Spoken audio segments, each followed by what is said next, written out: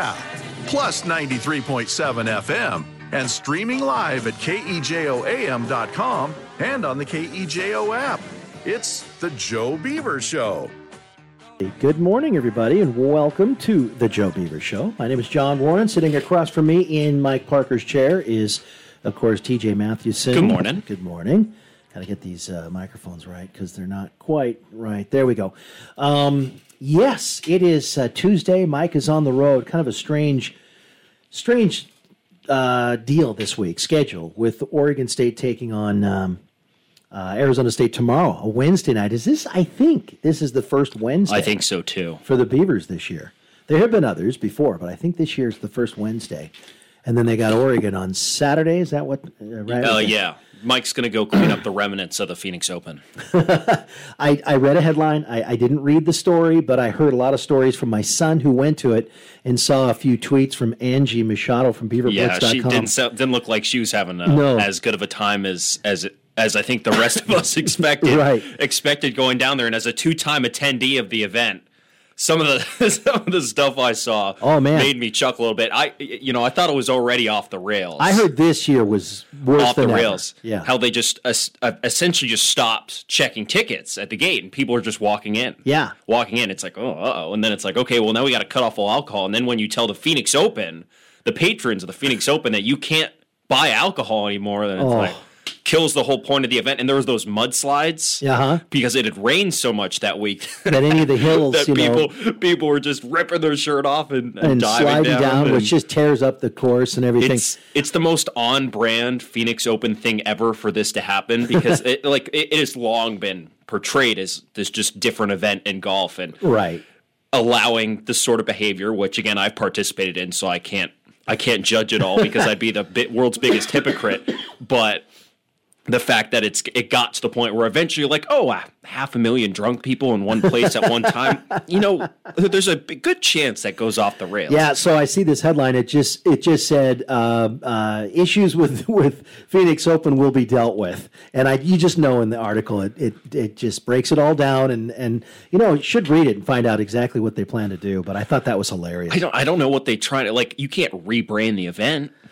Rein it in somehow. I'll have to check it out just so we can follow up with that and see what they do. Anyway, we have a loaded show for you today. We will take phone calls and texts, but there are 3 interviews we have lined up for today.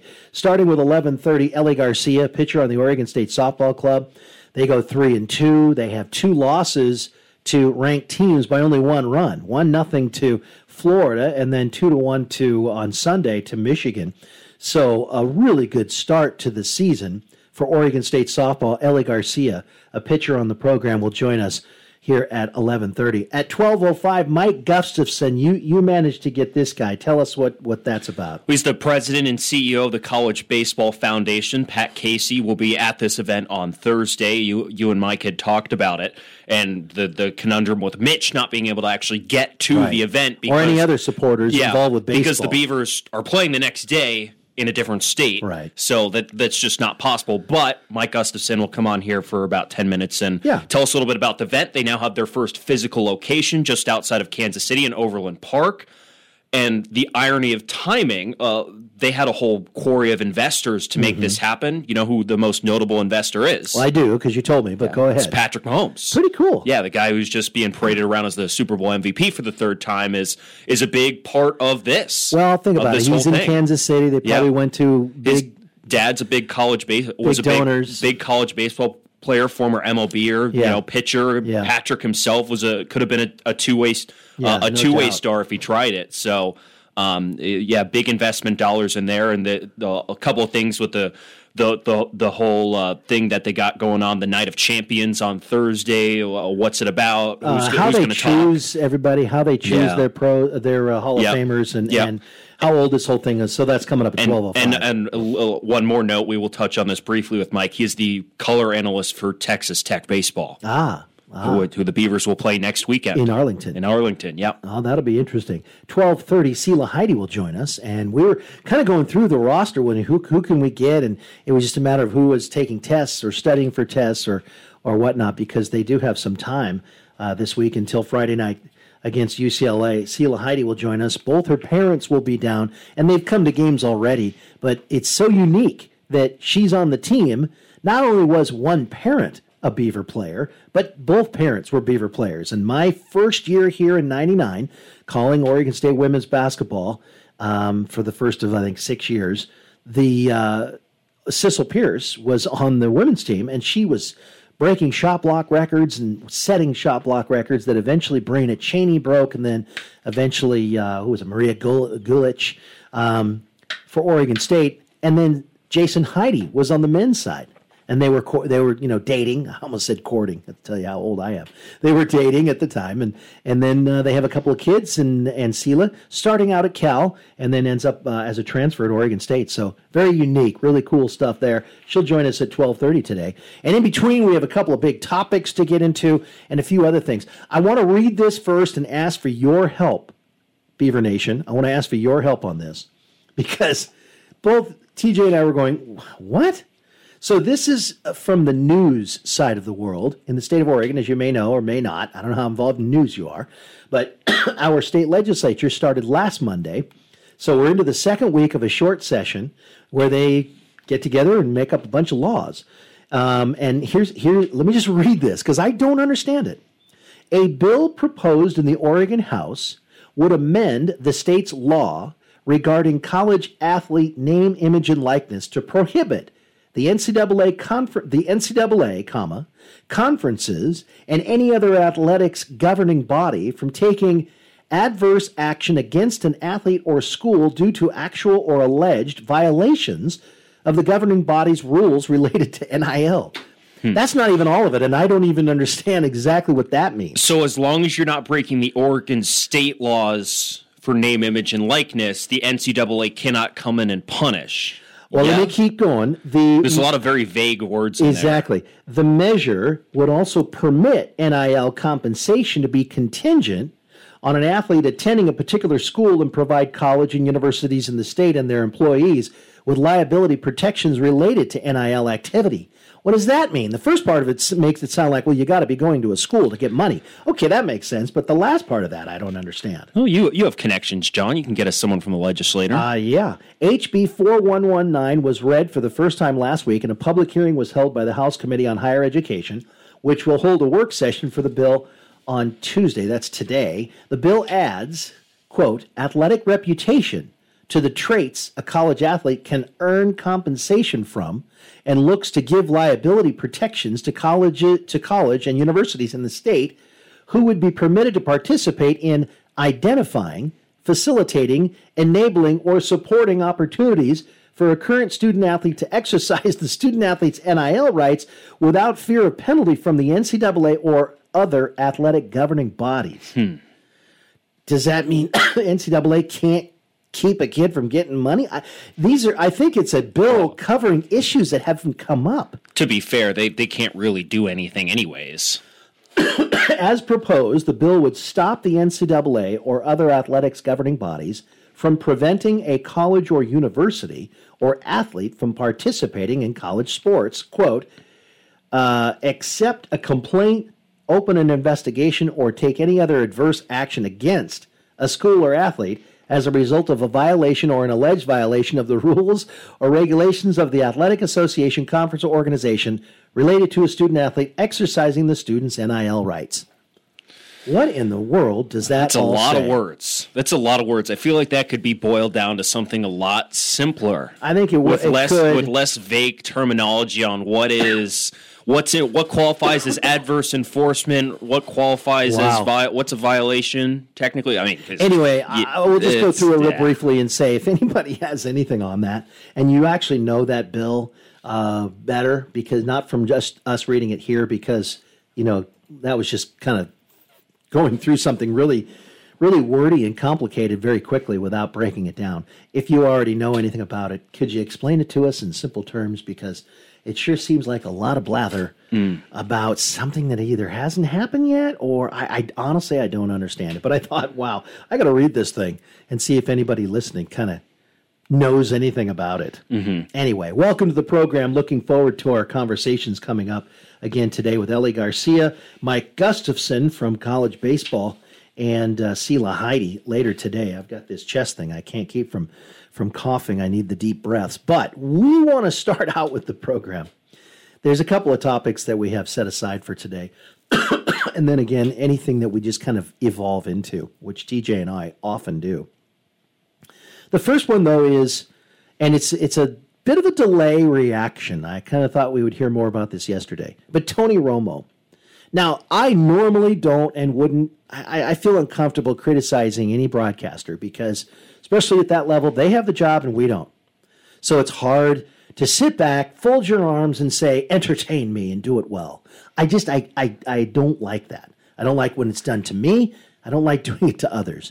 So it's not really piling on, but it is interesting to take the aggregate of everybody else talking about it, play the audio, and say, yeah, I can see that point.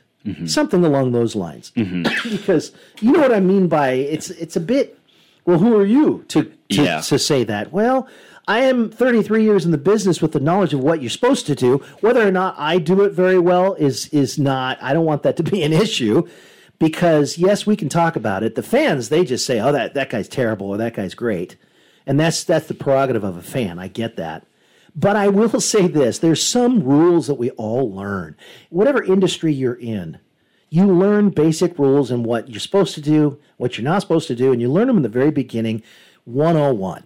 And one of the very first things I ever learned was if you're doing play-by-play or you're an analyst, and there's a very dramatic ending, any kind of dramatic ending, to the big buildup, in this case, Super Bowl, overtime, no. You can name a number of things that add to the drama, right? When the final play is made, if it's a miraculous type of thing, or just the culminating dramatic end, like this one was for the Super Bowl, let it breathe. Don't say anything if you're the analyst. Now, we have examples of everybody doing it this weekend for the Super Bowl on different platforms. We're going to play all these examples. The biggest one that's being talked about is Tony Romo. Now, Tony Romo is a guy that's been has been getting a lot of bad press and a lot of people complaining about him, of course, on social media for a long time. And I haven't paid close enough attention. I'm too college-centric. I'll watch these games, but I don't sit down and listen to Jim Nantz and Tony Romo for every game that they do. So I understand. I've heard him. I like his voice. It was real gravelly this weekend, but I like his voice. I like the duo. I love Jim Nantz. I think he's one of the best there is. And I thought, when people were criticizing Tony Romo, I thought, well, that's interesting because I don't pay attention. I'm more concerned with Oregon State and college sports, right? But I do remember the very beginning when he came out, and he was on fire, TJ. Everybody loved him. He was basically in one of the first games he did, essentially calling every play because he was so spot on and everybody loved him. Well, that can turn on you really fast, and it did. So the ensuing years, it's like, well, that guy ever shut up? He just keeps talking and talking and talking, and da-da-da-da-da. So every time I would listen, I would remember these criticisms and go, well, is that true? And just kind of go, he's okay, he's fine. But this game, my wife, who does not listen to any NFL broadcasting or anything, she listens to John Warren, TJ Matthewson, and Mike Parker, and that's it. She said most of the way through the game, we hadn't really said anything. My buddy was there. It was just three of us. She goes, will that guy ever be quiet? I laughed out loud. Will that guy ever be quiet? To answer the question. Knowing what I knew. No. And that was before the final call. Then I just kind of, roll my eyes. Okay, whatever. But on the final call, I couldn't believe what I heard because it broke a rule that I learned in 1990 with Steve Kenyon doing a Dayton. No, it was McMinnville versus Glencoe football game. And coach who played Langsdorff, Danny Langsdorff, was the quarterback for McMinnville. He went on to coach at Oregon State and then with the Giants and a whole bunch of other places. I don't know where Langsdorff is now. He was the quarterback. And they scored a dramatic touchdown, and the crowd was going. And I was the analyst. I knew nothing about that. I didn't even think about that. I wanted to be a play-by-play guy. So I started talking. I'm 23 years old. And he looks at me. He was a lot older. Like, be quiet. And during the commercial break, he explained it to me. You let things breathe, you da-da-da-da-da, and you let the play-by-play guy direct. Then in ensuing years, I would be doing play-by-play. I'd get these young bucks that really wanted to make the same mistake I did. And I just learned, hey, play-by-play guy is in control. So you need to raise your hand or do something to cut off their mic, whatever, to make sure that the young pup doesn't just go crazy and start talking over all of the best of the moments of the drama. And, that lesson's been with me for 33 years. I'm watching this, and then Romo just goes on. Now, he made a couple of mistakes. One, not only did he talk too soon, but he broke down the play. And it's like, dude, the game's over. You don't need to say what that play was because there isn't going to be another one. So if you're going to analyze it, you might say, wow, that was a great game. What a win and what a play. Nice touchdown. But he just started talking, and I've talked this entire time, so I'm breaking that rule. But I'll let you comment on this before we get into the audio. Honestly, when I was watching the game on Sunday, I thought I would complain more about Romo, but I didn't. I didn't think he did it. I didn't think overall for the game he did a terrible job, and I think that's what people were really worried about with this game because the first Super Bowl he did with Nance. That was the Brady Rams Super Bowl. It was the combined 16 points, just awful game. But Romo did a good job in that game because at the beginning of his career, when he essentially strong-armed his way into the contract he currently has, he was right out of playing quarterback. He knew all the players. He knew a lot of the current schemes and stuff like that. So he knew everything, and his predictions were spot on because he was, again, so fresh coming out of it. It was so easy for him. It was so natural for him as the former quarterback. Yeah, I got that. I saw that play last year.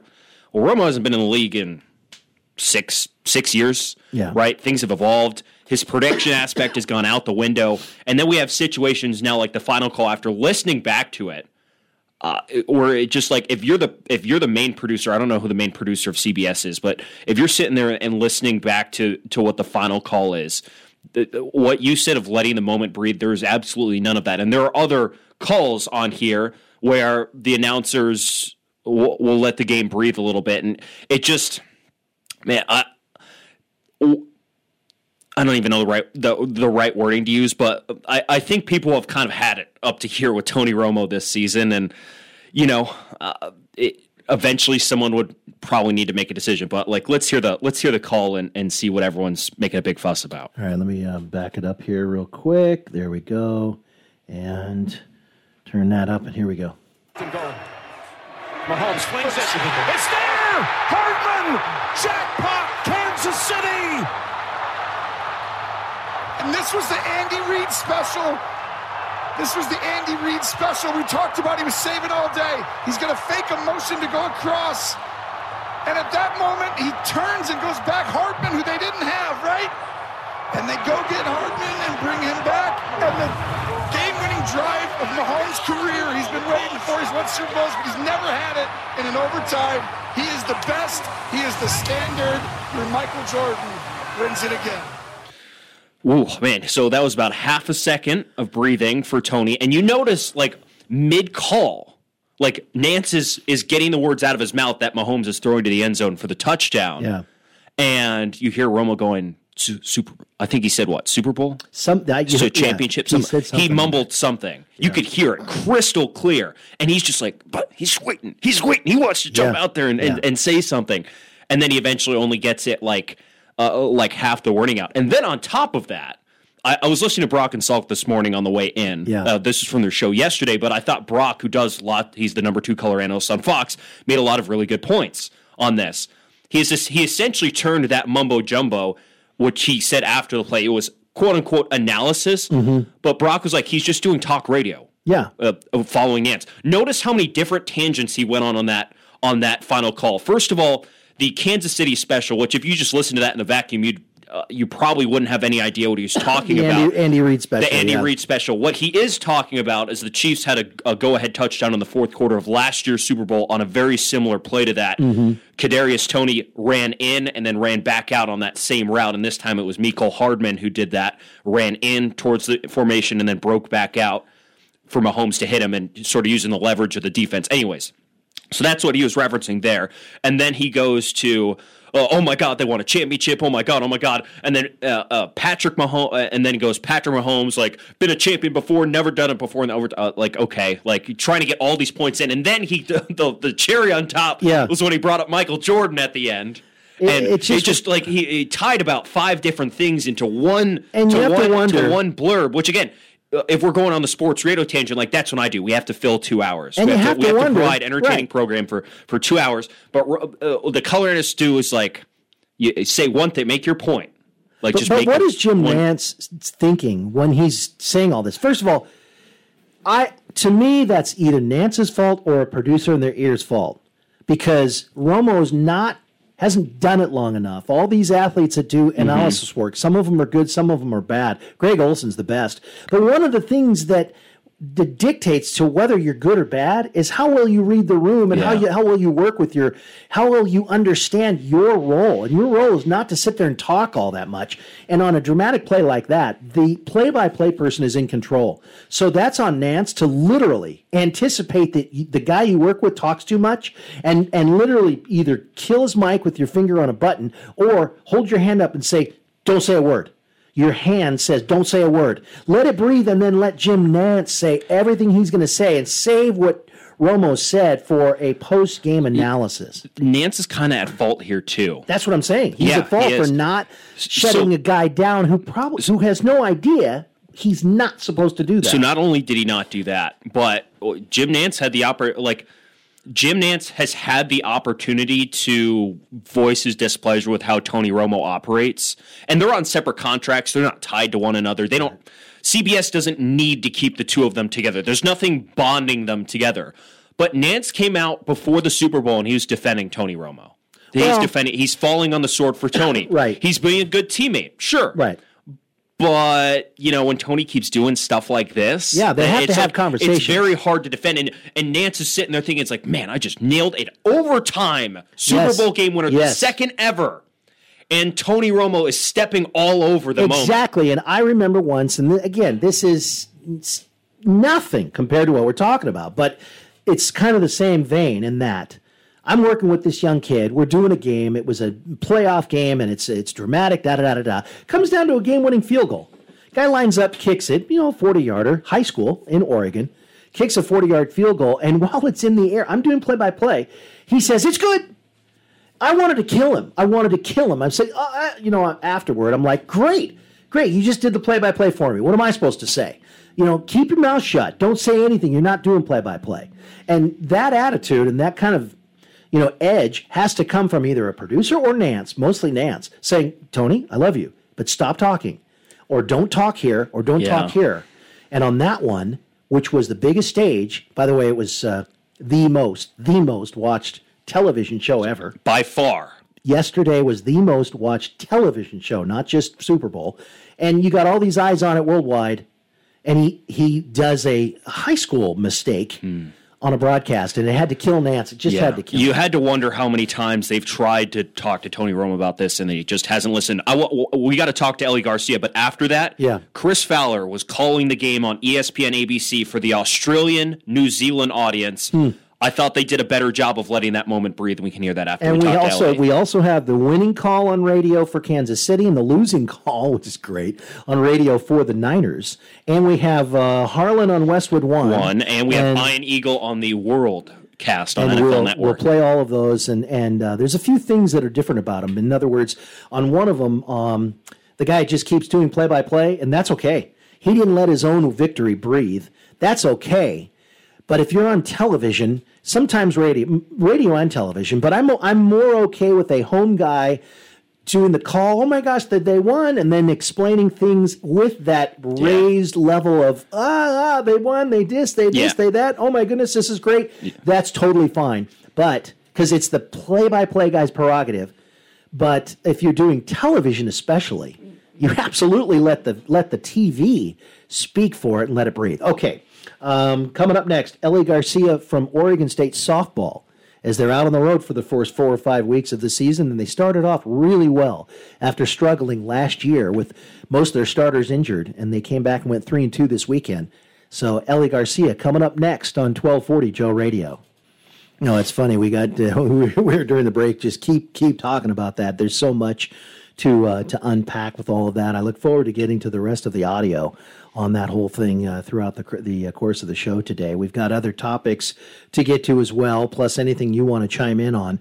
But right now, it's interview time, and we love getting players or coaches on the Joe Beaver Show, especially if they're Oregon State players, as we bring in Ellie Garcia, junior pitcher for the Oregon State softball program, getting some work, 9 innings of work over the weekend, this past weekend. Ellie, thanks for taking time out for us and joining us on the show today.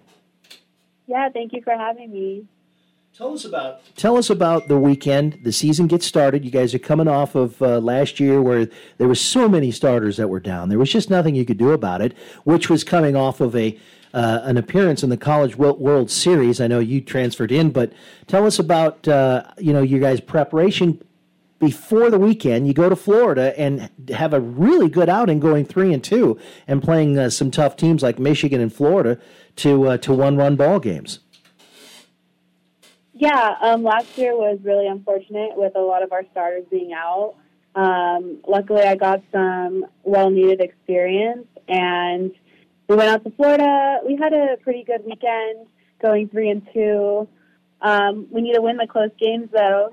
Those 2 games, I'm sure we all wish that we could have back, but overall, we're ready. I think we were prepared, and we showed that we're going to be a problem this year for a lot of teams. Ellie Garcia joining us here on the Joe Beaver Show. Ellie, this is TJ here with John.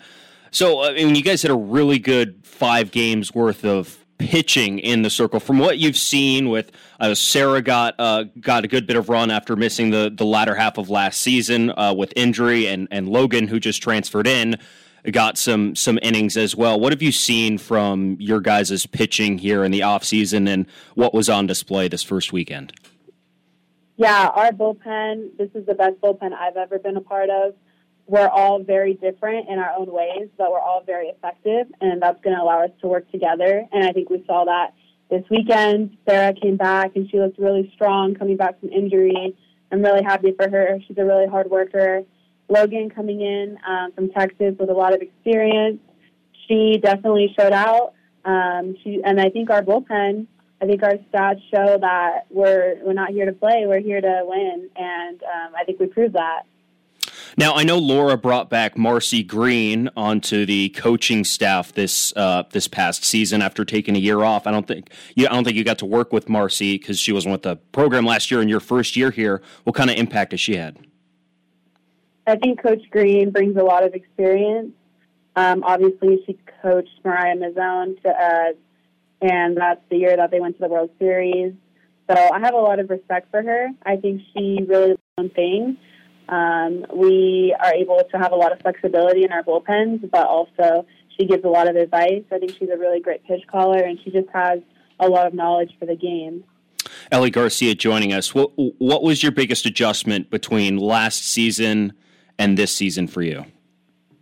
I would say the mentality. I think all the experience I've had in my freshman and sophomore season, now going into my junior year, mentally, this is the strongest I've ever felt. I feel that I'm ready. I think mentally I'm in the right place to just go and dominate. And I think that's the biggest difference is I'm really confident in my stuff. And I really think that myself and the rest of our bullpen, that we could be anybody. Yeah. It didn't look like that nerves were a problem for you this weekend. On Friday, in the very first game of the year, you get a couple innings and have 4 strikeouts, and then 6 more strikeouts in a complete game versus Illinois State. 10 for the 2 outings, which is fantastic. Did you feel like you were ready to go? There were no nerves?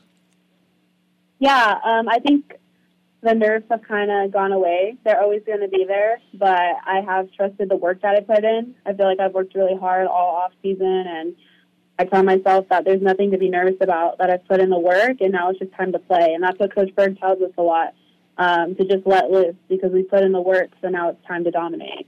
So that's kind of how I felt going into the weekend. Ellie Garcia joining us, pitcher on the Oregon State softball team. So you spent your freshman year at Nevada. Now in your second year here at Oregon State, why did you choose to come to Corvallis? I think Corvallis has a great atmosphere. I think a lot of people will say that. I love the small town feel.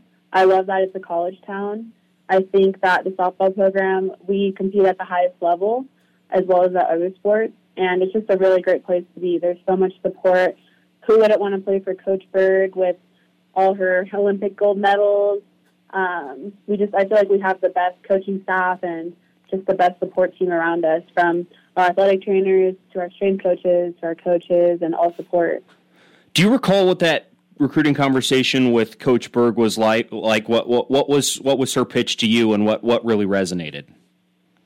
Yeah, I mean, coming from Nevada, I was definitely looking to come somewhere where I could compete in a Power 5 conference, and I wanted to play in the Pac-12. And Coach Berg was at a place where they had a lot of injuries and they needed a pitcher, and it was just a fit. I really wanted to come here. I had some teammates that I had already known that went here, and just playing for Coach Berg and being able to play in the Pac-12 conference, it was easy, I would say, for Coach Berg to get me here. Ellie Garcia, our guest, for just a few more minutes here on the Joe Beaver Show. So you mentioned a couple of times compete at the highest level, Pac-12. Obviously, there have been some changes. As that unfolded and you're here, has that rattled you at all? Or do you like the idea that you'll still be able to be on the West Coast, and your family and people who would come to support you would certainly get to see you more often than if you were in a conference that had you traveling to the East Coast? Yeah, I love Oregon State. I think that Oregon State is somewhere that's special, regardless of the conference that we're in. I think our circumstances are unfortunate because I think that our softball team deserves to play at the highest level possible. But I think it's important to understand that the West Coast Conference is temporary, and it will be in play when I'm here. But I think looking forward to the future of Oregon State, it's something special to say that, to be loyal and to be part of this historic time. Well, that's a great answer, especially the loyal part. But you also get you're viable for you would be viable next year for the tournament. So you still get to play at the highest level at the end of the year. Ellie Garcia, last thing from me real quick about the opening up in Florida. What was it like being over there? Did they travel well and bring a bunch of people for that game against Florida Friday afternoon? Did we or did they? Did they? Because they're right there, and I know they support their programs very well.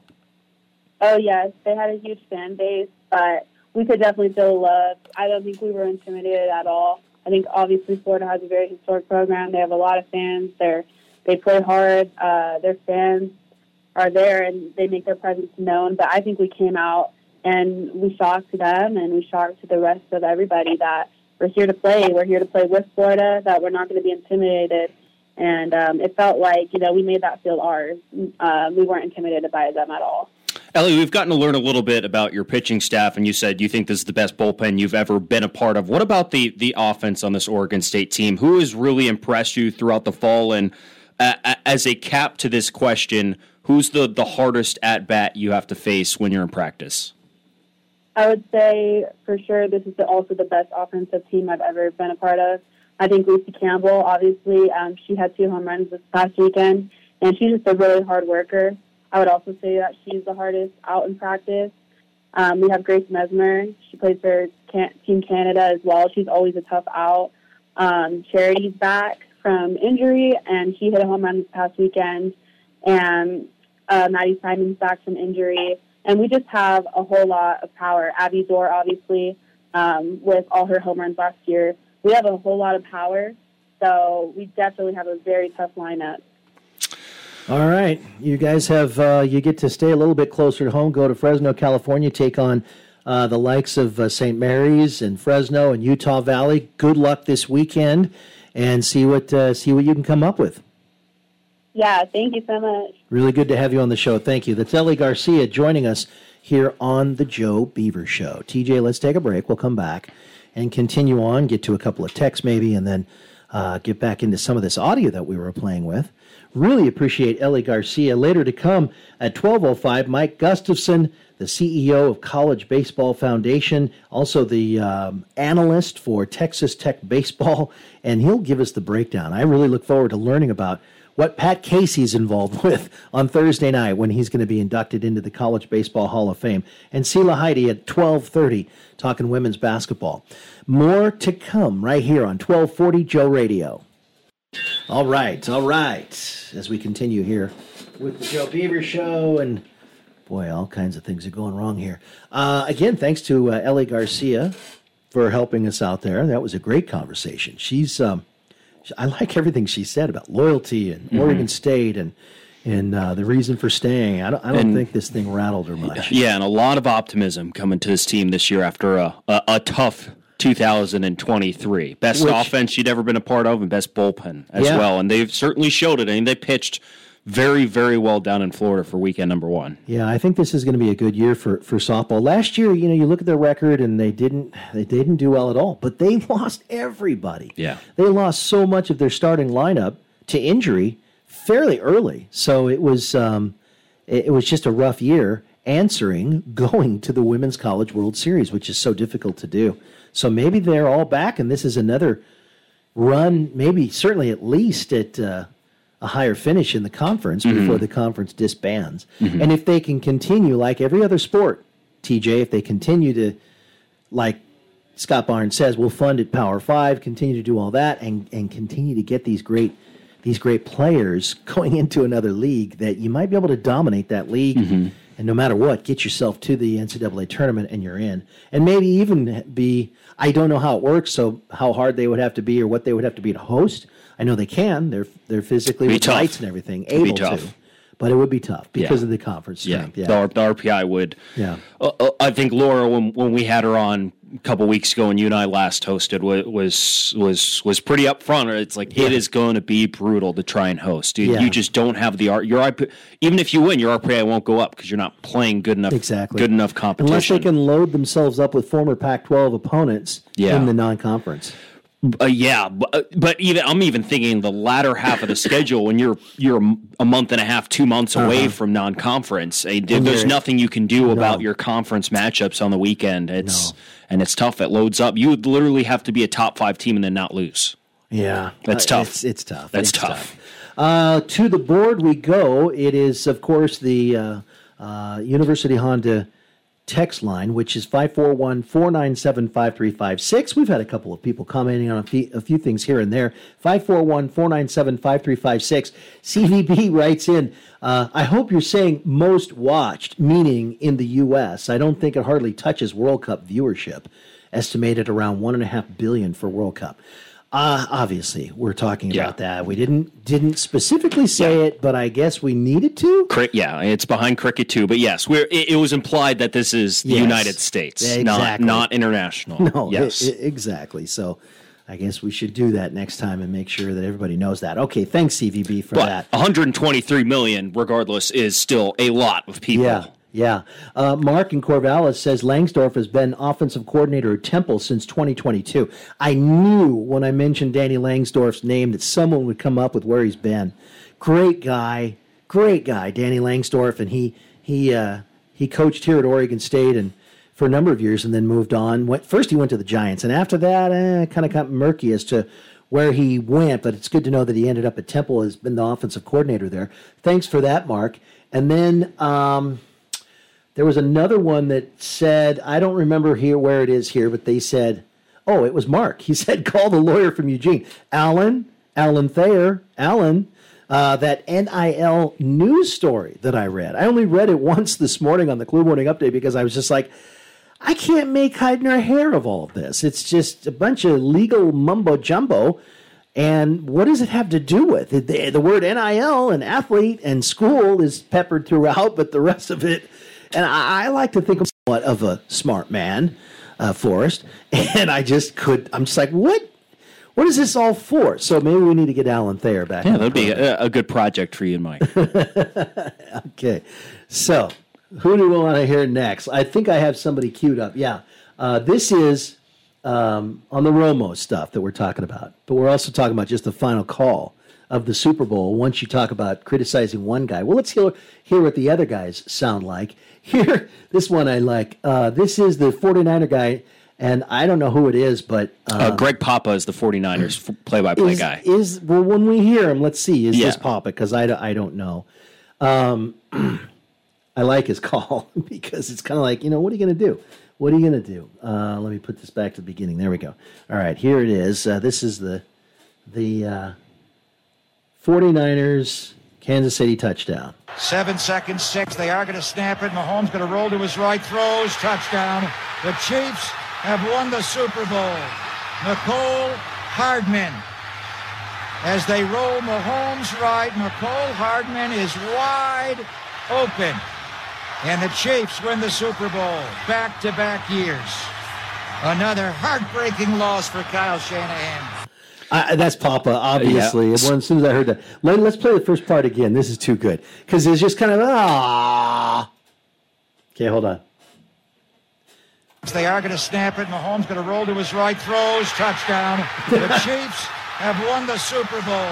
Yeah. I feel kind of bad for Greg Papa because when we think about the last 11 years for the 49ers, they played in 3 Super Bowls. One of them, they were on the goal line, threw a fade on 4th down, missed, lost the Super Bowl to the Ravens. Second one, they were up 10 points in the 4th quarter to Patrick Mahomes 4 years ago, lost. This year, up 10 in the first half, lead in the 4th quarter, give up a game-tying drive at the end of the game, give up a go-ahead drive in overtime, lose the Super Bowl, and Greg Papa called all 3 of those. And that's brutal. But he nailed it. He did exactly what the road guy should do. A downtrodden voice. The Chiefs won the Super Bowl back-to-back times. I can't believe Patrick Mahomes did it again. Okay, I like this guy too. I don't know his name. Local guy in Kansas City. I've heard a lot of his stuff. Obviously, when Kansas City being as good as they are, this guy with the radio win. 13 seconds to go in the overtime. 22-19, San Francisco.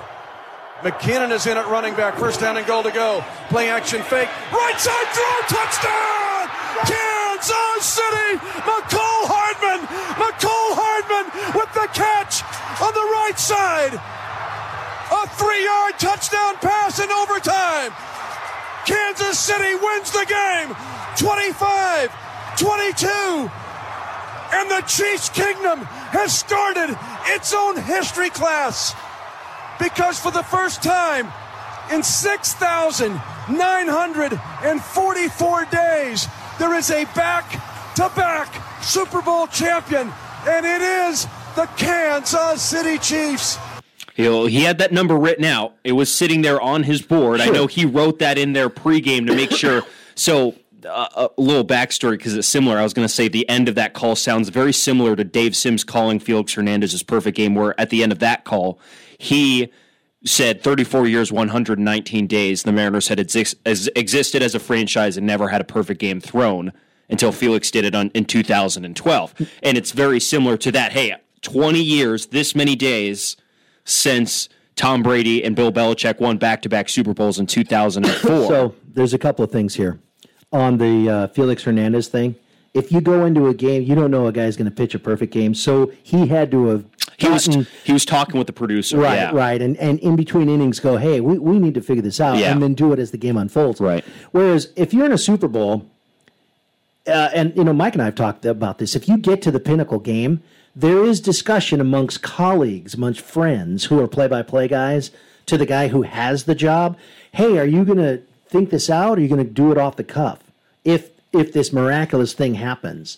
And some guys say, I'm just going to do what happens. And some guys say, no, I think I'm going to come up with something. And you don't really shy away. It's not a crime to be a play-by-play guy and have written out. You like to present it in a way that you just came up with it. Now, that one, you made the point. There's no way. He just looked that up. I mean, that clearly was there, but he may have just had that alone and not thought about the other stuff. There is one more.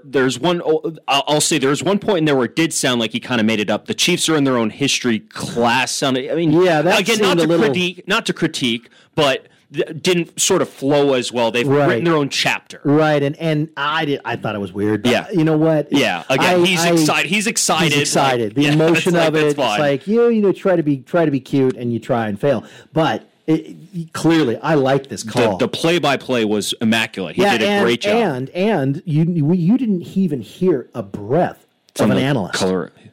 Not even a breath, which is the way it's supposed to be. This is the play-by-play man show, not the analyst show. And I know Romo and these guys are getting paid a lot. I'm sorry. It is the play-by-play guy first. There are analysts in the NFL and in college as well who, when that play like that happened, you'll hear, right in the middle of the play. It's the worst thing in the world. And the play-by-play guy just wants to go, just punch it. Or some guys that'll go, while the play-by-play guy is going. Now, it's the worst. This is a heartbreaking moment for me, but I don't know if you remember Steve Rabel's call of the Malcolm Butler interception. Warren Moon was doing the color for the Seahawks back then, and you can hear him scream in the middle of the call. Yeah. Just like that. But sometimes it's worse than that because Warren, like, he screamed and then he stopped. But a lot of guys will go like, oh my God, while the play-by-play guy's trying to talk. Yeah. Just like, God, stop. You have to hold your hand up, and it's their job to control them. Or you tell the analyst, put your headset down. Right. Put it down. So we heard the loss, the win. We heard CBS. How about Chris Fowler? Okay. Before you hit play on Chris Fowler, I'd like to just give a little background. So first of all, he's calling it for ESPN, ABC, because that's who he works for. But this is being broadcast in Australia and New Zealand. But I thought they did a better job on this broadcast. It was Chris Fowler, Louis Riddick, and Dan Orlovsky. They did a better job of letting the moment breathe. Clock running inside 10 seconds. They have 2 timeouts. Can they win it right here? Mahomes on the move. Throws. Touchdown! Kansas City wins! Mecole Hardman! Unbelievable.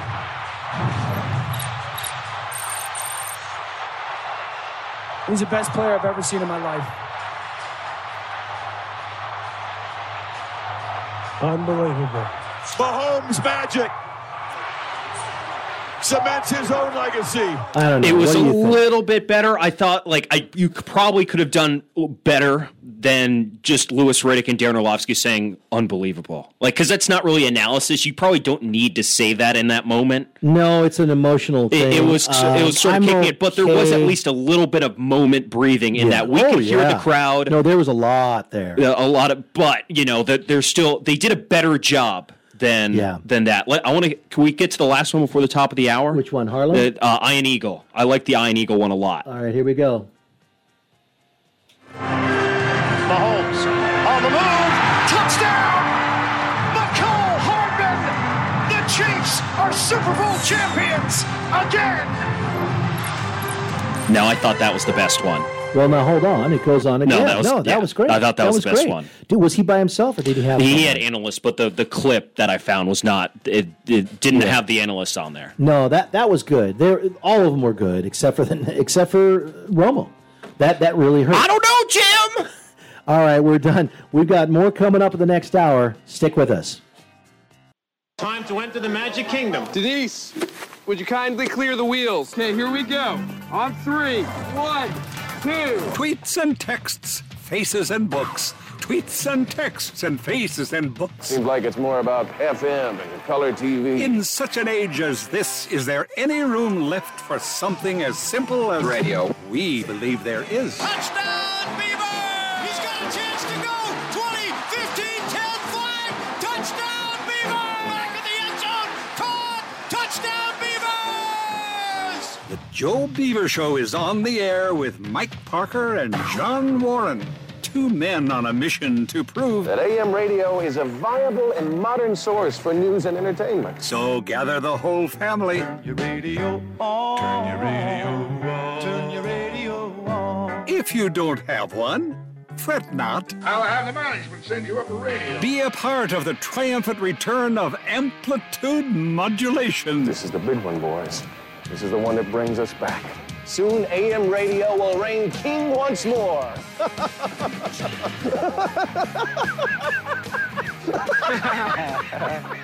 It's the Joe Beaver Show on the home of the Beavers. Cool beats. Kill it! 1240 Joe Radio.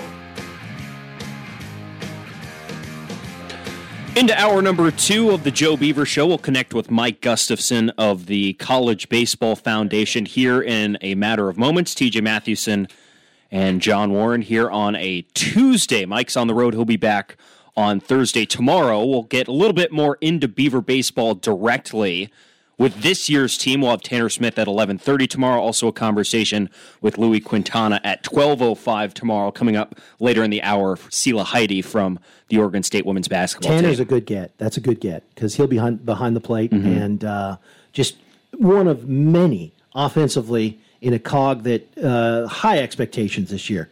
Really high expectations for Oregon State going into the season that starts on Friday against New Mexico. I'm excited about this, and TJ, you did a great job coming out with being able to track down Mike Gustafson, whom we bring into the show. Mike, of course, is director emeritus and works and one of the creators of college baseball foundation in Overland Park, and now help us out with all what you're doing. But really, we want to get you on to talk all about the new facilities, what we can expect or what Pat can expect Thursday night, and a few other things. So, welcome to the Joe Beaver Show, Mike. Well, thank you. Thanks for having me. Yeah, I was part of a group of friends in 2004 that created the College Baseball Foundation, really as an entity to support the Brooks Wallace Award, which is an award now given to the top shortstop in the country. And you guys, as soon as I say that, the name goes blank, in 2017 had the winner of the Brooks Wallace Award. Nick Madrigal? Yep. There, say that. No. We'll think of that in a minute. I don't want to kill the interview. Well, this year it'll be Travis Bazzana. I like that. Well, this will be shortstop, not second. Is Bazzana moving over? No, he'll be at second. Were you talking about shortstop? It would be Elijah then this year if it would be a Beaver. Yeah. All right, perfect. I like that. I like the attitude. We'll talk about them in a minute. But, yeah, we created the Brooks Wallace Award to honor the nation's top shortstop, and then somewhere in there thought, you know what, there's not a College Baseball Hall of Fame honoring players and coaches. Of course, the ABCA honors coaches only, and we've been seeking a facility for a long time, and we've kind of survived through COVID and did all that. Have been inducting Hall of Fame classes since 2006. And then, I guess a month or so ago, of course, we've been working on it for over a year, but Overland Park stepped up with their commitment to a facility and just to become the permanent home of the facility for the National College Baseball Hall of Fame. And here we are. Hand in hand with that is them hosting the College Baseball Night of Champions, which is the event that really the induction event for the Hall of Fame, but also the presentation of our college baseball awards, the Brooks Wallace Award, National Pitcher of the Year, which Luke Heimlich won that a few years back, and the other left-hander.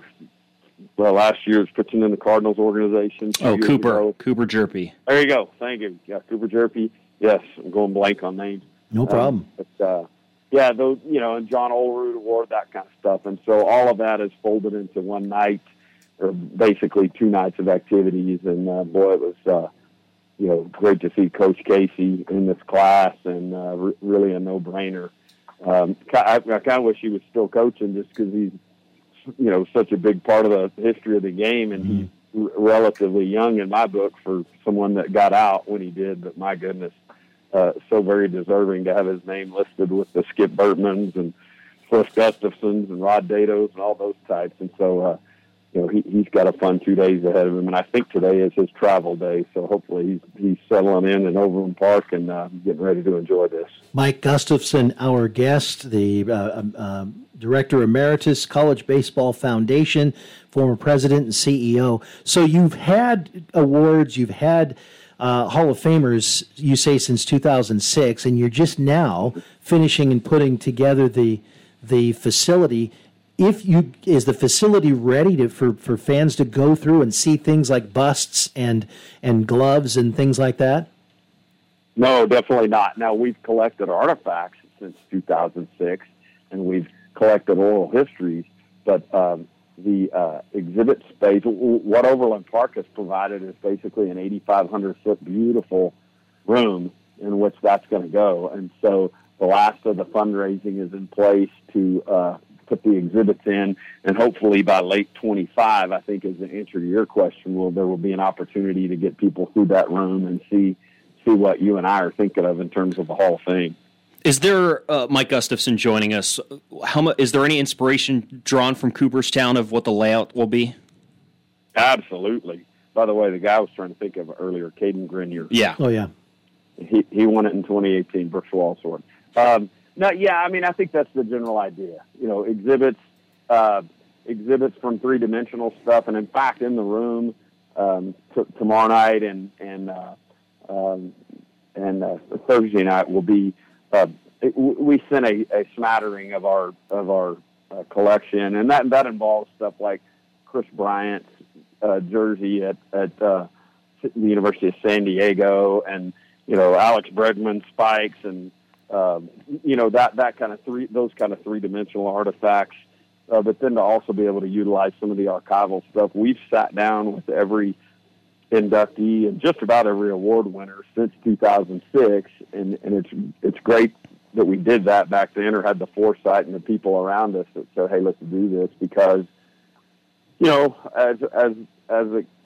as you would expect, 18 years in, we've had a bunch of those early inductees that have passed on, but we've got a 45-minute to an hour-long interview with Cliff Gustafson, who passed away a year ago, not related to me, but guys like that can talk about Roger Clemens when he was a sophomore in college, and all the stories and all that stuff. And so hopefully we can bring some of those sort of interviews and stories to life with with touch screens and that kind of thing that allow the college baseball fan, to be able to walk through there and learn a little bit about the game. Because I think we would all go in there looking for, hey, where's the stuff on my guy, my team, that's or my region or my conference or whatever. But we would want this to be something that embraces all of college baseball. And over the years, we've incorporated HBCUs with our Black College Legends and Pioneers Committee. We've honored umpires, and so really trying to encompass all of college baseball, even small school coaches and players, so that there's something there for everybody. When someone reads up on the opening of this College Baseball Hall of Fame in Overland Park, Kansas, just outside of Kansas City, they are going to see one of the notable investors in this project is none other than the guy who won the Super Bowl on Sunday, Patrick Mahomes. Where did his involvement in this all begin? It was one of the things that Overland Park did really well is because we've had these conversations with different host cities over the years, but Overland Park did a really good job of, I'm out here in West Texas, so I'm going to say circle in the wagons, but to really bring to the table the mayor, the lieutenant governor, corporate leaders, that kind of thing. And, somewhere in there was access to, I think, Patrick's foundation.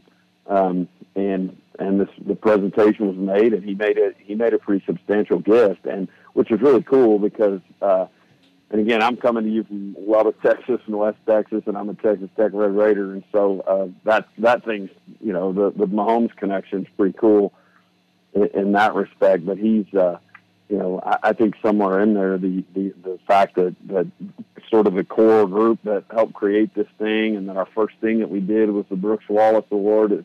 Brooks Wallace played at Texas Tech, way back in the 70s before he died from cancer, at a really young age. It's just some of those things I think may have connected with Patrick. I don't know, but certainly the work of, the people in Overland Park's the most important part of it. And, to get him involved, it's amazing and timely, and I think it's a pretty good indication of what kind of person he is, that he knows he has baseball in his background, but he also knows, hey, this would be something good for the community and for the area, and so he, made the gift. Really cool. Okay, so Thursday night, I know we're running out of time, you have to go, but Thursday night, Pat Casey, what can Pat expect? Is he presented by someone, a close person, and then he speaks, or how does that going to work?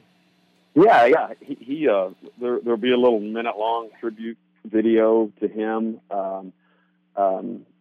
that kind of in 1 minute tries to provide a synopsis of his career, which is impossible, but how that kind of at a banquet. And then the main part of it is an on-stage interview with him, and the guy who's in MC or our MC this year is the voice of Kansas, the University of Kansas athletics. His name's Brian Haney.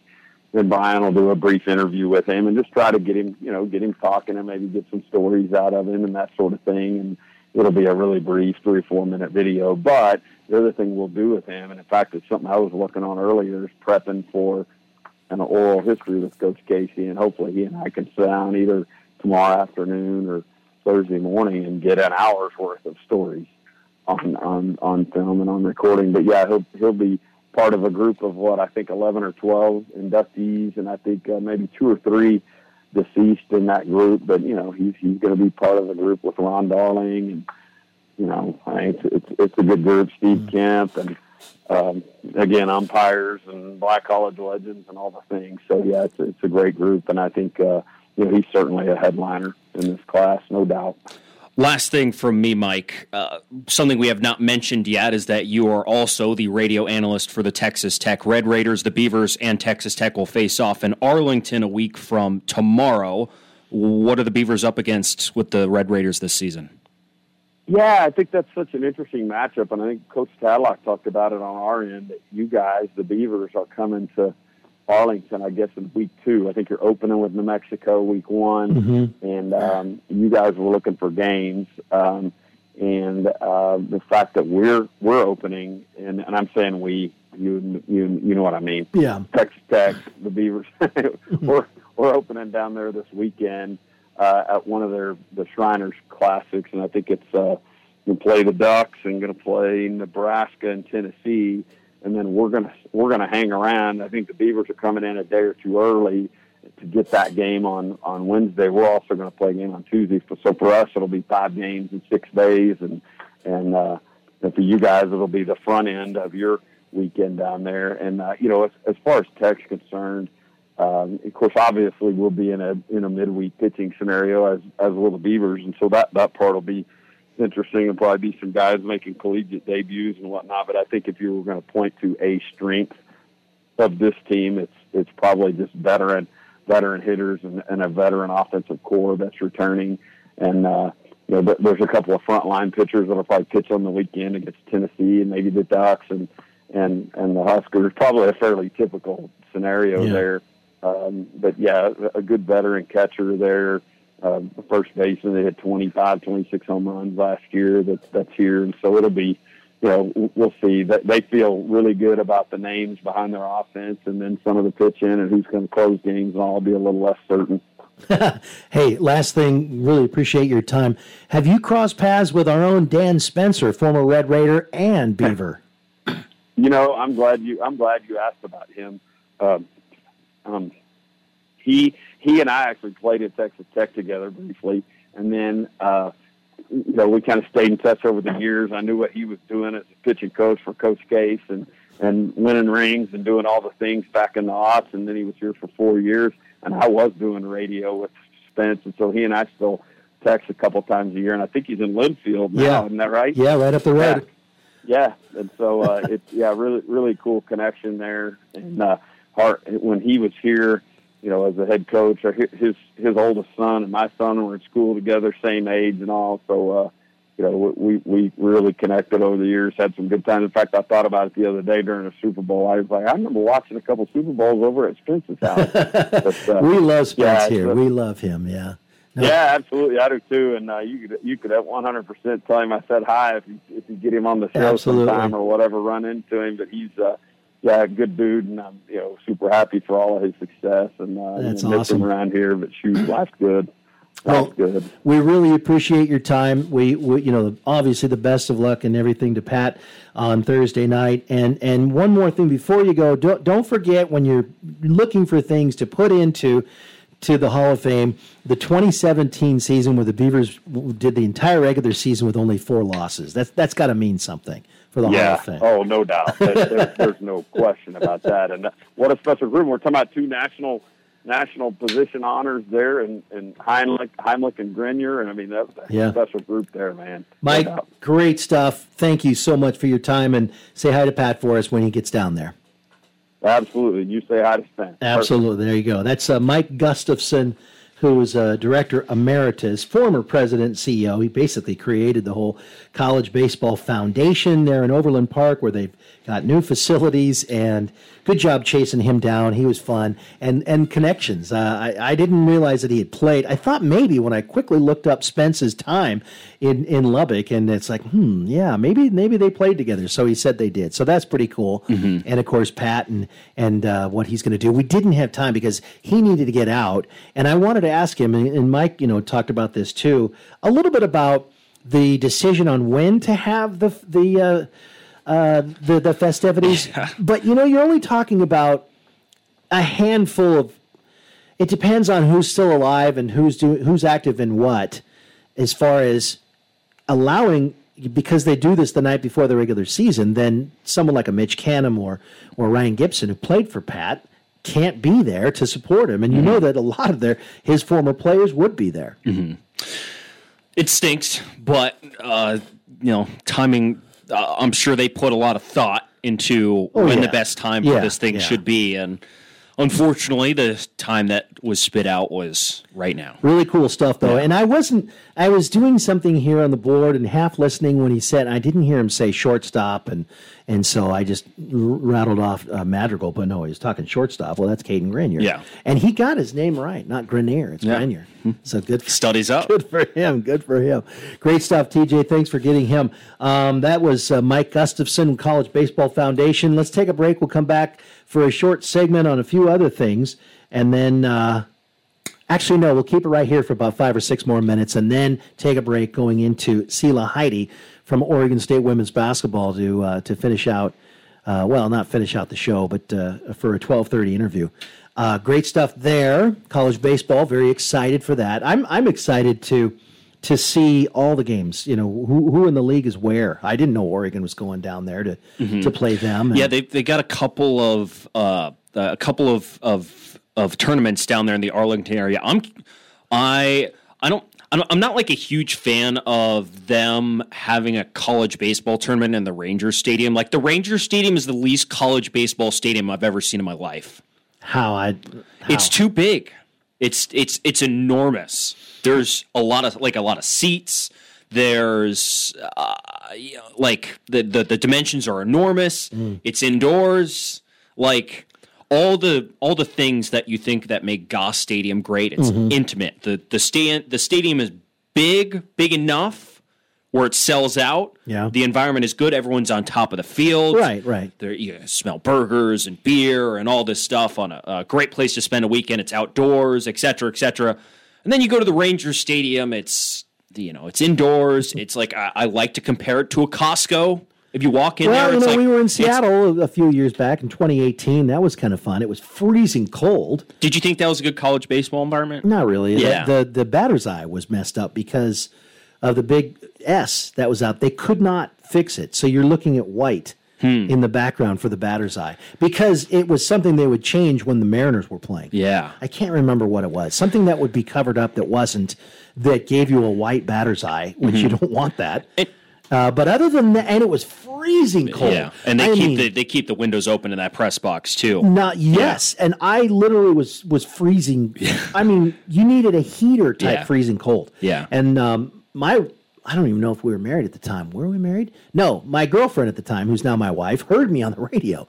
Somehow, she literally talked her way in without paying and brought me a couple of blankets and something else because it was like Arctically freezing cold, and all these other media people had little mini heaters, and I never got the memo. I just assumed it was a closed-in thing. The whole thing was wide open, and I swear it was the coldest thing. That was when Joe Casey hit It Here Cafe home run, and I got criticized for not being excited enough on the call. Damn it, John. Dave from Tumwater, I believe, went and got the ball and gave it to Pat. Wow. If I remember that story correctly. We had this conversation, though, when we were talking about stadium location, too, of like where the Rangers Stadium is and how I said I wasn't like a huge fan of where they put it. Yeah. The access to fans, that even the Rangers in Dallas is Market 5. Yeah. They're like 16th in attendance because That's terrible. It's just hard to get there. Yeah. It's out of the way. You think, though, don't tell me this, though. The thought process is by being out somewhere there's enough space to have parking. Like, sure. So you can all drive to the location in your car and do the parking thing rather than deal with no parking to get to a stadium in a downtown area. That's the thought process. Yeah, right or wrong, that's what it is. Yeah, I'm not always the biggest fan of that, because you remember when we talked about the Red Hill, the Portland Diamond Project location. I was like, well, if you just say, oh, you can only drive here, that sort of cuts out a big portion of the fans. Lifestyle in Texas is different than lifestyle here. There's much more public transit here than there is in Dallas and Dallas-Fort Worth, which is about as spread out of a metro area as you possibly can get in the U.S.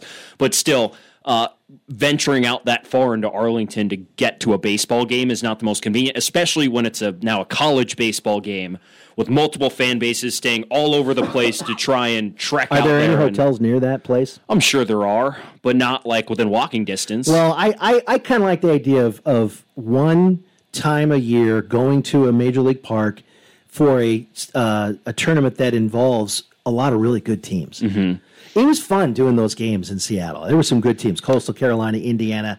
I'm trying to think of who else was there. That was kind of fun. It's cool to it's cool to see. I'm more thinking of the fans who are going down there. They have to play in some warmer weather, but there are some.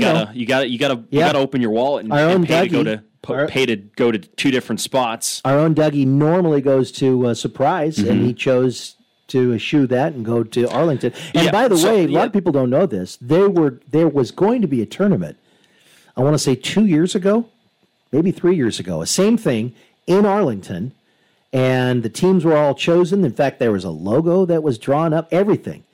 And this was back when I was doing games, and I thought, we're going to go to Arlington. That'll be fun. And then it got banged. I don't remember if it was because of COVID or what this thing was. They put it off a couple of years, and now here it is. Mm-hmm. And now the lineup is great. I mean, it is a phenomenal set of teams that they're going to play down there. I just think it kind of kills the environment. I think it could be better. I think you are partially right and partially wrong. Like the Big 12, I think the Big 12 plays its conference tournament there. And Kendall Rogers, he lives in Texas. I'm pretty sure that's the tournament he covers every single season. And even I've seen him say, like, it just kind of kills the environment when you're in this cavernous, wide open, especially MLB stadium. Which just like college baseball cannot draw those crowds. So like you need to adapt for the crowd. Well, it's pretty good crowds in Seattle because of the close proximity to Portland and all that, but still it was too cold. Sela, Heide coming up next. We'll talk women's basketball as they've got a couple of huge games this weekend. Every game is huge now. When you've only got 3 losses, you're 20-3. Are you kidding me? Every game becomes huge. Anyway, Sela Heide joins us next here on the Joe Beaver Show on 1240 Joe Radio. We continue here on the Joe Beaver Show on this Tuesday. And really excited to bring in a young player who grew up in the Pacific Northwest and has such an endearing and interesting tie to Oregon State. But not only that, is an outstanding basketball player. It's just so fun, though, to highlight the connection with the school, for me anyway. But I don't want to take away from all of your accomplishments as we bring in Sela Heide on the Oregon State women's basketball team. Sela, thanks for coming on the show. How you doing? Thank you. Good. Thank you so much for having me. Appreciate it. I got TJ here with me, and we're real happy that you could make some time before this weekend's big games against UCLA and USC. Let's just get the connection thing out of the way. I just revealed to you off the air that I called your mom's senior season games, and Mike called your dad's senior season games. And here you are now in college. So time stops for no one. Let me just put it that way. Did you grow up coming down to Oregon State for games all the way from Washington? Yeah, we would come down frequently for alumni weekends, especially when Coach Scott had hosted them. So I would come down with my mom, and we would watch games for a whole weekend. And then for a long time, while the Pac-12 tournament was held in Seattle, we would be there every year, multiple nights out of the week watching games. Now, do you have siblings, or are you the only basketball player? What's the family situation? I'm the oldest of 4, so there's me, and then I have a brother whose name is Miles, and he plays at San Diego State for their men's basketball program. Mm-hmm. And I have a younger brother, Liam, who's 15, and a younger sister, Scarlett, who's 11. And they both play basketball as well. Really? Mm-hmm. Well, yeah, it kind of just happened that way. And are all the siblings tall like your parents? Oh, yeah. I'm 6'6", 6'7". Yeah. And then my brother Miles is just about 6'10" now. My brother Liam grows every time I see him, so I think he's probably about 6'6" now. And then my sister Scarlett is tall for her age, too. I don't know exactly how tall she is, but taller than every other sixth grader at her school. That's really cool. Sela, Heide. Okay, so that takes me to the next question, and that is, do you feel like, I can almost answer this question, did you feel like you were raised right when it comes to non-helicopter, like they left you alone? Because there's a lot of potential there for some great times, and also for paying your way with scholarships with all of you kids being tall. And you would think that, mom and dad, having played at the high level, would be all over you. How was it growing up as far as the expectations for whether you play basketball or not? The expectations for basketball in particular weren't super high. My parents wanted us to all find a sport that we were passionate about and just learn the lessons of hard work and dedication. We kind of all chose basketball on accident, really. They didn't really force us to play or anything. We just kind of all found the same love for the game and have all grown to love it. And all of us have worked really hard to be where we are. Even my sister, who is on her sixth grade select team, works her butt off. So it's been really fun to watch all of my siblings kind of follow after me. Did you go to your parents and your brother to your dad, either parent, it doesn't matter. Did you go to them for tips or anything to play that position, the post position? Because you both parents played post, and you at all your heights, of course, you're going to be post players. Did you go to them, or was it oftentimes, Sela, a little kid, especially an 11-year-old, might say to their parent who's done it at a high level, well, that's not what my coach says. And I liken that to, it's almost a rite of passage that Michael Jordan's son probably said that to Michael Jordan. That's not what my coach says. Oh, yeah. I mean, we were all stubborn teenagers at once and didn't want to hear from them. But as I got older, when I was younger, and then as I got older towards the end of high school and college, I definitely turned to them a lot of times, especially when I got into college, just because the game is so different, and the mental grind and the physical grind is so different, and they had a lot of good insight as I've gotten older, so they've been really supportive and helpful in that aspect. Sela, Heide joining us. You mentioned how often you came down here and saw the Oregon State program at the Pac-12 tournament, and you said Scott was ushering a lot of that with his alumni weekends. When did your connection with Scott Rueck start? Oh, I think I met Scott, I must have been in 7th or 8th grade, so 2014, 2015, I think, is when I first met him. All three of his kids were still tiny, and then now I'm back, and it's kind of crazy to see them grown up, and I'm a totally different version of myself now than I was in 8th grade when I first came to visit. So. Sure, absolutely. Sela, Heide joining us here on the Joe Beaver Show. It's so fun. Your mom, by the way, had a really high shot off the glass. I always remember that. High off the glass. And at the time, she had set the shot block record.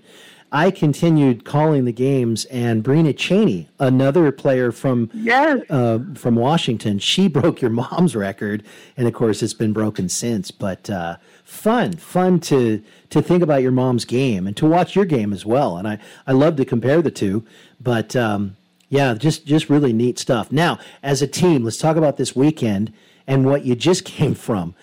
Do you guys get held in check pretty much so your heads don't get too big when you're succeeding? Because so much success has come your way as with a 20-3 record and such great defense this last weekend. Yeah. What's the stage of the mindset of the team coming into another big weekend? Are you guys at business as usual, or do you guys kind of walk around thinking you're pretty big stuff? Business as usual for us. I mean, we had yesterday off. And I think we all knew that what we needed to do this weekend was going to be to just play great defense and especially on the road, that's super important, and to just stay focused and committed to the game plan, and we were able to pull that off. So we had yesterday off, and now today it's business as usual. We have weights and practice, and we'll watch what we did this weekend and then get into what we have to do this weekend. What did you take away from your first weekend against the LA schools, and what you guys need to do better this weekend? I think we've just completely grown as a team since that weekend. I mean, that was definitely a tough trip to be taking for our first full weekend of Pac-12 play. LA's on the road. It was a tough weekend, but I think we're ready to have them in Gill and have them in our home atmosphere. And I think that our defense has just become absolutely phenomenal since then, and it's gotten so much better. And the way that we've been scoring the ball recently has been unstoppable, so we're really excited. Speaking of post players, we talked a lot about post players today. A teammate of yours just won Pac-12 Player of the Week as a post player. Yes, what's it like watching Reagan Beers play basketball? Reagan is phenomenal. She is, first of all, one of the kindest, sweetest people I've ever met in my entire life. And she is just dominant on the floor. She's become really focused about her position, and she's gotten really good about scoring around and over people rather than through them. And getting to watch her grow and playing against her every day is just awesome. And she's also one of the best teammates that anyone could ever ask for. You might get some time this week against Lauren Betts. You ready? Yes, I am.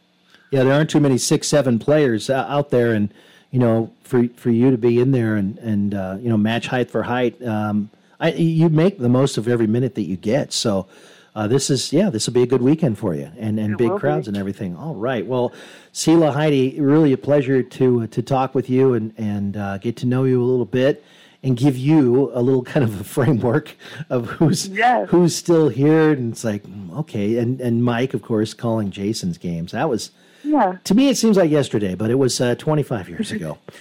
Best of luck this weekend. Thank you so much for your time. And we'll be there on the weekend to watch both these games.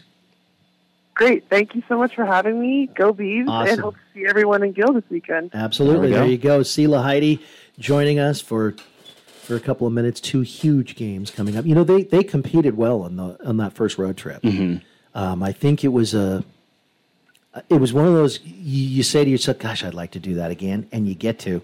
And right now, they're playing so much better than they were at that point. And it gives you every indication that they will. I mean, you could be that confident. They don't want. Yeah. The last thing Scott Ruett wants is his team walking around. It's like, we got this. Right. No. We got the. It's already done. Like, no. Yeah. It needs to be done, but there's no shame in being confident in what this team has done. Not at all. By the way, yesterday came out just around the time of the Joe Beaver show. South Carolina. We talked about it a little bit, but South Carolina #1. No surprise there. Stanford #3, and then look at this for the Pac-12. Colorado 8. UCLA 9 in this week's poll. USC 10, Oregon State 11. They jumped up 6 spots, more than any other team jumping in the polls this week. This was an interesting, it's not over yet. We got a lot more to go, but this has been an interesting year poll watching for this team. For me anyway. And the reason why is because I look at what they've done, and I always consider equity in things. How much does someone have to do to buy themselves some grace when things don't go well? Does that make sense? Mm-hmm. And in the world, no one gets any equity. It's what have you done for me lately, generally in this mean world that we live in. But there are pockets. We all live in pockets. So to put that question toward Oregon State women's basketball, 8 straight years in the tournament, Final Four just in 2016, a 15-0 record, and a team expected like this, well, this one wasn't expected to, but expected to maybe get back to the Final Four in 2020 when it was all shut down. So you couldn't see. Portland was the regional. All of that was in front of you. You're 15-0, I believe, at the time, and everything got shut down. That was only 4 years ago, 3.5 years ago. And then 21 and 22 and 23, you don't go to the tournament. And it's as if they didn't do anything at all. And I'm not whining, but I am kind of going, come on now. And meaning that when they were 8-0, 9-0, yeah, they weren't playing juggernauts, but they're getting the job done. And they were doing it by big margins, TJ. Then they keep going. They only have 3 losses. They're 20-3, and I don't think they even entered the top 25. I don't remember what week it was, but it was late. It took a long time just to get 25. No, getting votes 25, 18, 17. Bam! Now up to 11. I kind of feel like they should have been at 11 a few games ago. Probably, but it is what it is. As they keep saying, and like it is with most. You can do is win the schedule in front of you, and I mean that's what they're going to do this weekend. That's what I mean. That's what the football team did. It doesn't like these college football playoff rankings. It does not matter. Just like the AP poll voting, it does not matter if the Beavers just keep winning and they win every game. Then I mean they would borderline be a 1 seed, 1 or a 2 seed as the season goes along. Right. I want to play this audio for you. It was sent to me by a listener and a friend. And it's kind of interesting. Let me just play this. It's J.R. Payne and Quay Miller from the coach and one of the frontline players for Colorado post game. I mean, yeah, it's frustrating because we're not hitting shots and they are. We're trying to play our best defense. So, I mean, yeah, it's frustrating, but I want to say it wasn't nothing OSU did. It was all us. We prepared a certain way for this game, knowing how we played them in Corvallis, and I don't know. I guess we just didn't execute the game plan as well as we needed to. I'll just say this, and again, this was pointed out to me. It's generally when you ask for respect, and it's a lot of whining and complaining. You just play what you play and you win, whatever. But sometimes it is noticeable when, in a post game, their coach, J.R. Payne, she said, I think, OSU once. She never said Oregon State. She rarely even said them. She referred to their 25-point deficit, albeit a 6-point loss. But the Beavers were crushing them. 7,000 fans, 5,000 feet, revenge game, and Oregon State was crushing them. And yeah, they gave up the 21-5 fourth quarter, but she gave 0 credit to the Beavers in the postgame. 0. Normally, I don't care. This one, though, is a little bit obvious. Is that not normal coach talk, though? I mean, we hear so much. I feel like we hear. Okay, so there probably was a little praise was absent, but normally when the blame comes around postgame with a big loss like that, usually the response is about that with a little more say, hey, credit to Oregon. It would be credit to Oregon State, but we didn't play our game. That's why we lost. Right. That is the standard pro quo coach in any sport. Didn't even say that. That's why we lost because we didn't do enough. Didn't even say that. It was honestly it's a little different. Well, here's the thing. I was watching the video. She was trying to avoid saying Oregon State. She was trying. She literally was not the player, the coach. She was saying, we didn't play we didn't do the offense that we were supposed to do, and we weren't getting the shots that we wanted. And yeah, they were hot from the field, but we just, from the get-go, there was no set standard like what you're talking about. And I know what you're saying, and I actually don't like complaining about things like this. And I'm not complaining. I'm playing it because it's funny to me. It's interesting, and it is out of the ordinary. It was out of the ordinary post-game talk from a coach that refused to say anything about Oregon State, and then the player, and she said there, it's nothing that OSU did. In fact, that was the only time I heard the word OSU even invoked in about an 8-minute thing. It was interesting. It was very interesting. You know what I can tell from that she was pissed. That's what. Except the coach was, smiling and looking around. The player was mad, but the coach was just kind of smiling and looking around and doing all this.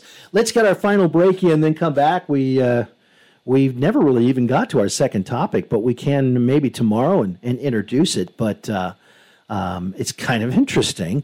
In fact, it will afford a little bit more time for some research on it.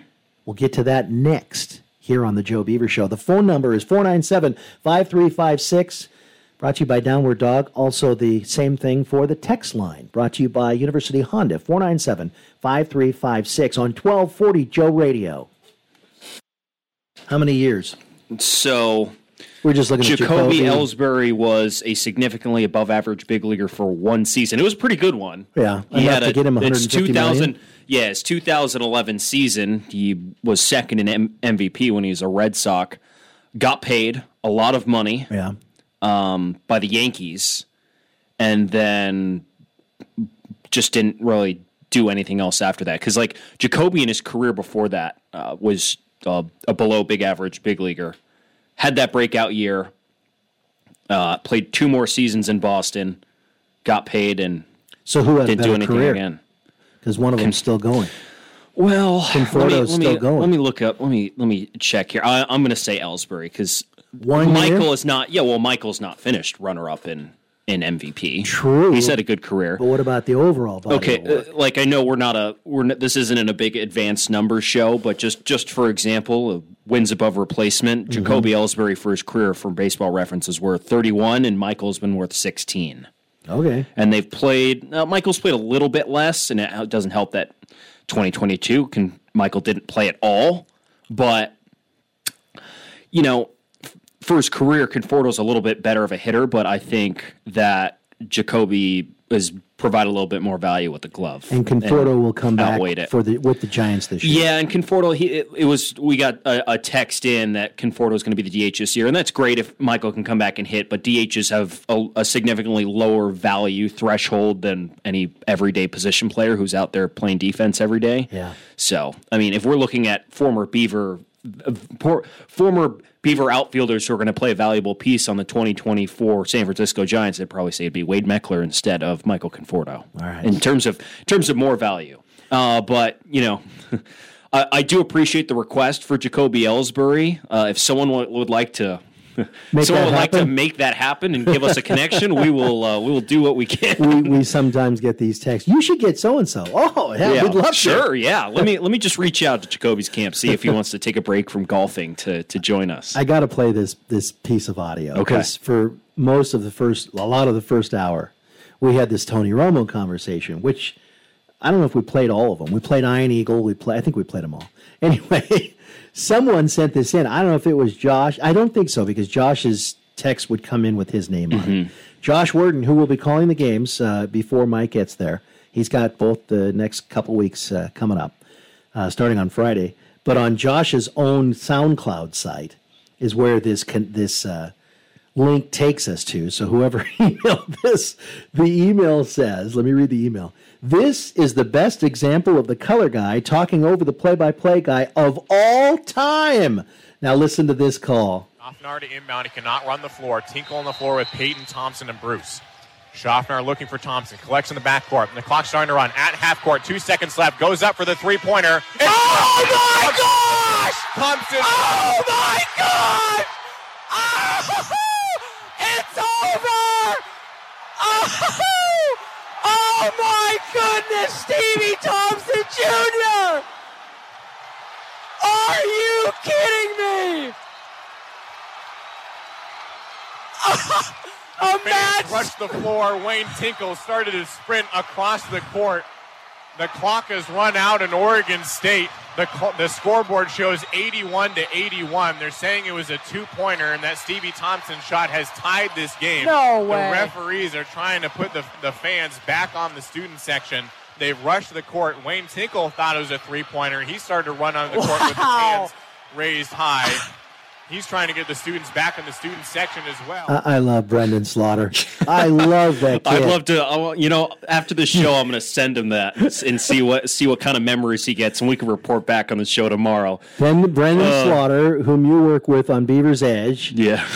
And Brendan does a great job on Beaver's Edge. He got a little excited on that. They were both in school at the time, and Josh was doing the play-by-play. Brendan was doing the color, and all that screaming was Brendan.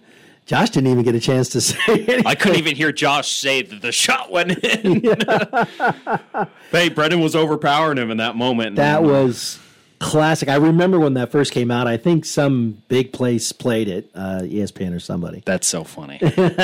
good. That is so good. It's so funny. It's so bad, but it's so funny. It's so funny. And student broadcasts, you'll get a good mix of everything, and you save that for when you're at 33 years like me, and you look back on it and you're like, wow, look at those memories. Well, isn't that fun? Yeah, but I'll have to give Brendan some crap about that. We'll see how much he remembers. I'm sure he vividly remembers that.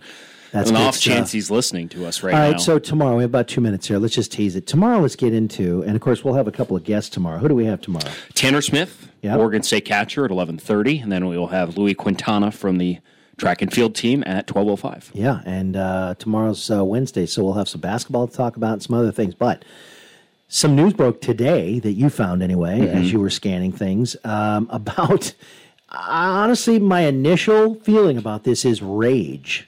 Tell me I'm wrong, that the bowl games that have been Pac-12 bowl games say that they're going to use the same setup and honor those with former Pac-12 teams. There's new bowl TV contracts come into place 2 years from now in 2026.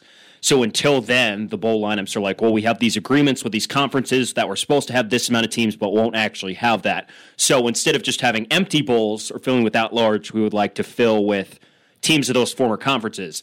So the former 10 Pac-12 schools will be eligible for the Pac-12 bowls. Right. The bowl lineup, the Alamo Bowl, the Holiday Bowl, LA Bowl, the LA Bowl, etc. Those bowls still want to be able to fill with ex-Pac-12 teams, and it's the same for Big 12 bowls.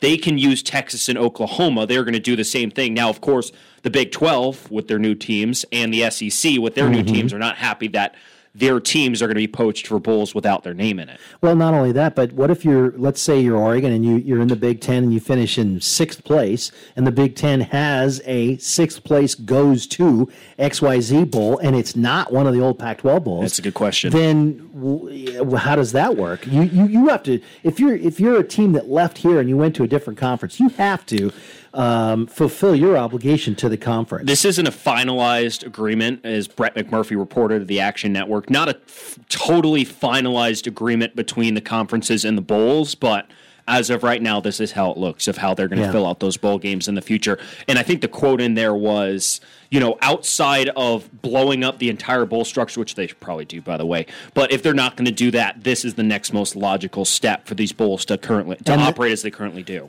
And the next most logical question is, do Oregon State and Washington State get the proceeds? Do they get the money from them? I would assume so. They should, because, fine, great. Oregon, come on over, play in the Sun Bowl. And we'll take the check. Check, please. Thank you. Yep. I think, though, that the Beavers and Cougars should have their choice of which bowl they get to go to. Because you shouldn't slot it anymore. There's no conference to slot it in. We're out of time. Our thanks to Ellie Garcia and the president of the college baseball deal. See you tomorrow.